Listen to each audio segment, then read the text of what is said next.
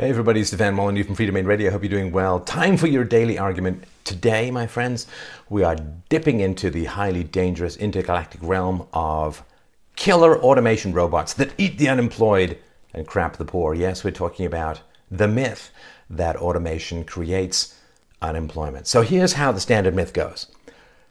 You have some medieval worker who takes a whole day to produce 10 nails. Then some jerkazoid capitalist monocle-wearing monopoly man comes along with some machine that produces, with just about the same amount of time, 1,000 nails. So you have 990 nails where you didn't have them before.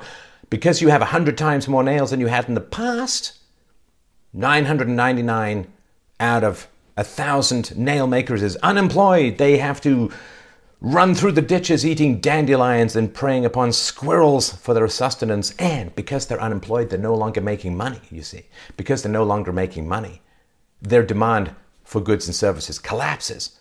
And that means because there's less demand, more people are thrown out of work because they have no one to sell to. And then you get this vicious Death Star snowballing that wipes out civilization just because of 100 times nails. So that's kind of how it works in theory.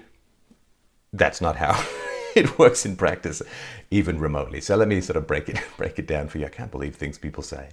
I swear to God, the free market is like an IQ test. It's all it is. All it is. So here's how it works. If it takes one guy a day to produce 10 nails, and then the same guy, let's just pretend, there's capital investments and more energy and so on to run the machine, but the same guy then produces 1,000 nails. What happens? Well, the price of nails goes way down. And what happens is when the price of nails goes down, you have elastic demand, which means that as the price of something goes down, more of it will be bought. Because human beings, including myself, have a great fetish for nailing things together. It's great fun. Nothing more satisfying than that. Boom! One hit goes straight in. No thumb blood. Excellent. So when the price of nails goes down, people buy more nails to make stuff with.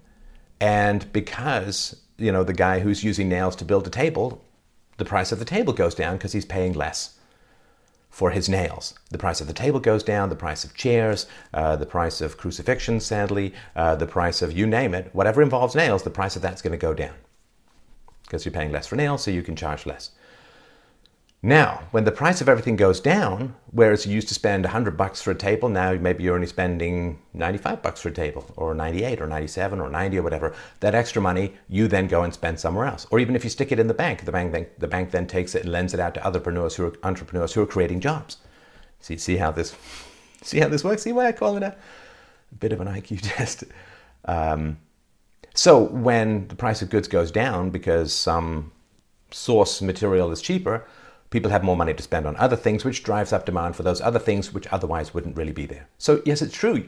You've lost some demand from the one guy or the couple of guys who've been thrown out of nail jobs or whatever, but it's more than made up for it by everyone else. Now, this, of course, is the problem. And this is a repetitive problem in thinking about the free market, talking about the free market. And it's really annoying, nails on a blackboard kind of problem, which is that the government subsidizes complaining and whining enormously. Because you see, if you're a bunch of people who are thrown out of work because of automation, you normally, without a government being able to give you stuff, you'd just go retrain, you'd go figure something out, you'd start your own business, whatever, right? But because whining and complaining to the government might get you extended unemployment benefits or hired by the government or retraining money, or then what happens is the government fundamentally subsidizes complaining. It subsidizes helplessness. It subsidizes victimhood. It subsidizes attacking the other, right? The money is just the payment for it, but that's the actual subsidy. And so this is why you've got this whole victim-bully mentality, because if you can portray people as bullies and you can portray yourself as a victim, the government will fire cash at you. Buying the resentments of the uninformed is, well, that's democracy, right? So this virtuous cycle where productivity, increased productivity actually creates jobs is... You listen to the people who are complaining about being thrown out of work, you think it's a disaster. And of course, all of the people who have jobs because the price of nails went down, right? The people who sell more furniture, right? They don't know that they're expanding their workforce to sell more furniture, because as the price of furniture goes down, people buy more of it. They don't know that. Everybody who's hired doesn't know it's because the price of nails went down. So you've got this concentrated group of subsidized whiners, and then you have this diffuse group of people who benefit who can't even trace back directly where the benefits came from or what happened. And this is why you need principles, not personal stories, when you're making decisions about society. And so people say, well, people are thrown out of work. Like, that's a bad thing. It's a great thing that people are thrown out of work. It's, when public executions were banned, well, public executioners didn't have a job anymore. Ooh, that's terrible. When the Nazi concentration camps were liberated, the Nazi guards were thrown out of work. And it's like, so, unemployment is not an evil, and employment is not necessarily a good. Now, you can, of course, guarantee full employment. So you can guarantee full employment very easily. You could do it in one stroke of a legislative pen. Ban all farm machinery. No more threshers, combine harvesters, you name it, right? None of the things that bind up hay or whatever it is in those weird little circular balls of twine that you see out in the countryside. I'm not a farmer, as you can tell. So you ban all farm machinery. Ban trucks, ban trains. People have to carry goods on a burro, an ass, or a donkey, or on their heads for that matter. And look at that. We have full employment. But nobody would imagine we're richer, right? Of course, you ban farm machinery, then farm productivity is going to collapse and billions of people are going to starve to death. But it's okay because you have full employment, right? It makes no sense. Let's say you're some teenage kid and you're bored, right? You go to your dad, you say, Dad, I'm bored, with that entitlement that some teenagers have, wherein it's your job to make their lives more interesting. And your dad says, well, I got a good job for you, son. Here's a pair of nail clippers. I want you to go out and trim all of the bushes in the backyard. Cut down the biggest tree in the forest with a herring.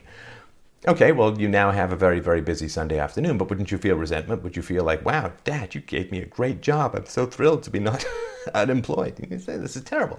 Ban your lawnmower. You've got to cut your grass with a pair of pinking shears. Ban pinking shears. You have to do it with your teeth. Okay, well, you have a job, but I don't think you think you're richer. See, people being thrown out of work is how you know the economy is progressing. Like if you look at the Middle Ages, you had this strangulation economy where no innovation was basically allowed because the guilds and the state were so powerful in controlling people's creativity, which meant you basically didn't have your own property rights. And in the Middle Ages, yeah, pretty much everyone had a job. But it was a horrifying environment. How do you know he's a king? He hasn't got shit all over him. And so if you want everyone to be fully employed, yeah, ban automation and ban innovation and ban creativity. Think of the people who used to process, bought all these chemicals to make film, like the old school film, and then they used a bunch of chemicals and horrible processes on the environment to process the film and produce the photographs and so on. Now you take your picture on your smartphone, you store it on your computer, you show it on your TV or your tablet. Are we going to say, well, this is a really bad thing? Or all those people who lost their job as chemical, old-timey school film processors, they're out of work. That's bad. Well, no, because once you switch to smartphones, you drive demand for smartphones. With the driving for demand for smartphones, you drive the demand for memory chips, you demand the computer chips, you name it. You didn't need any computers in the old cameras. You just opened the aperture and then printed on the film, and then you developed it from there. And because there are now ubiquitous smartphones, you can do apps. You can do, of course, if you're good at knowing how film works or how cameras work or how photographs work, you can create an app if you want to help people process their photographs or put cat eyes on their faces or whatever. And yeah, this takes some retraining, this takes some retooling, but nobody sits there and says, well, all those people who used to process film chemicals and develop film in red roomed vat basements, look like something out of an Amsterdam red light district. Well, they just went and did something else because demand for something else opened up. Demand for other things opened up. So this idea that automation creates unemployment, price of nails goes down, price of assembling things goes down, you end up with cheaper houses, right? You get cheaper houses. Well, absent mass immigration, of course. You end up with cheaper houses. When houses are cheaper, people spend less money on mortgages, they spend less money on rent, so they have more money to spend on other things. It's really not that complicated. Automation drives down the price of things. It can increase demand, which may mean even the same people can stay in the job, drives down the prices of things. People have more money to spend on other stuff, creates more work. Lickety-boom, all done. Now, please don't forget to go to freedomainradio.com/donate to help out the show. Very, very important. And let me tell you, my friends, it's almost completely automated.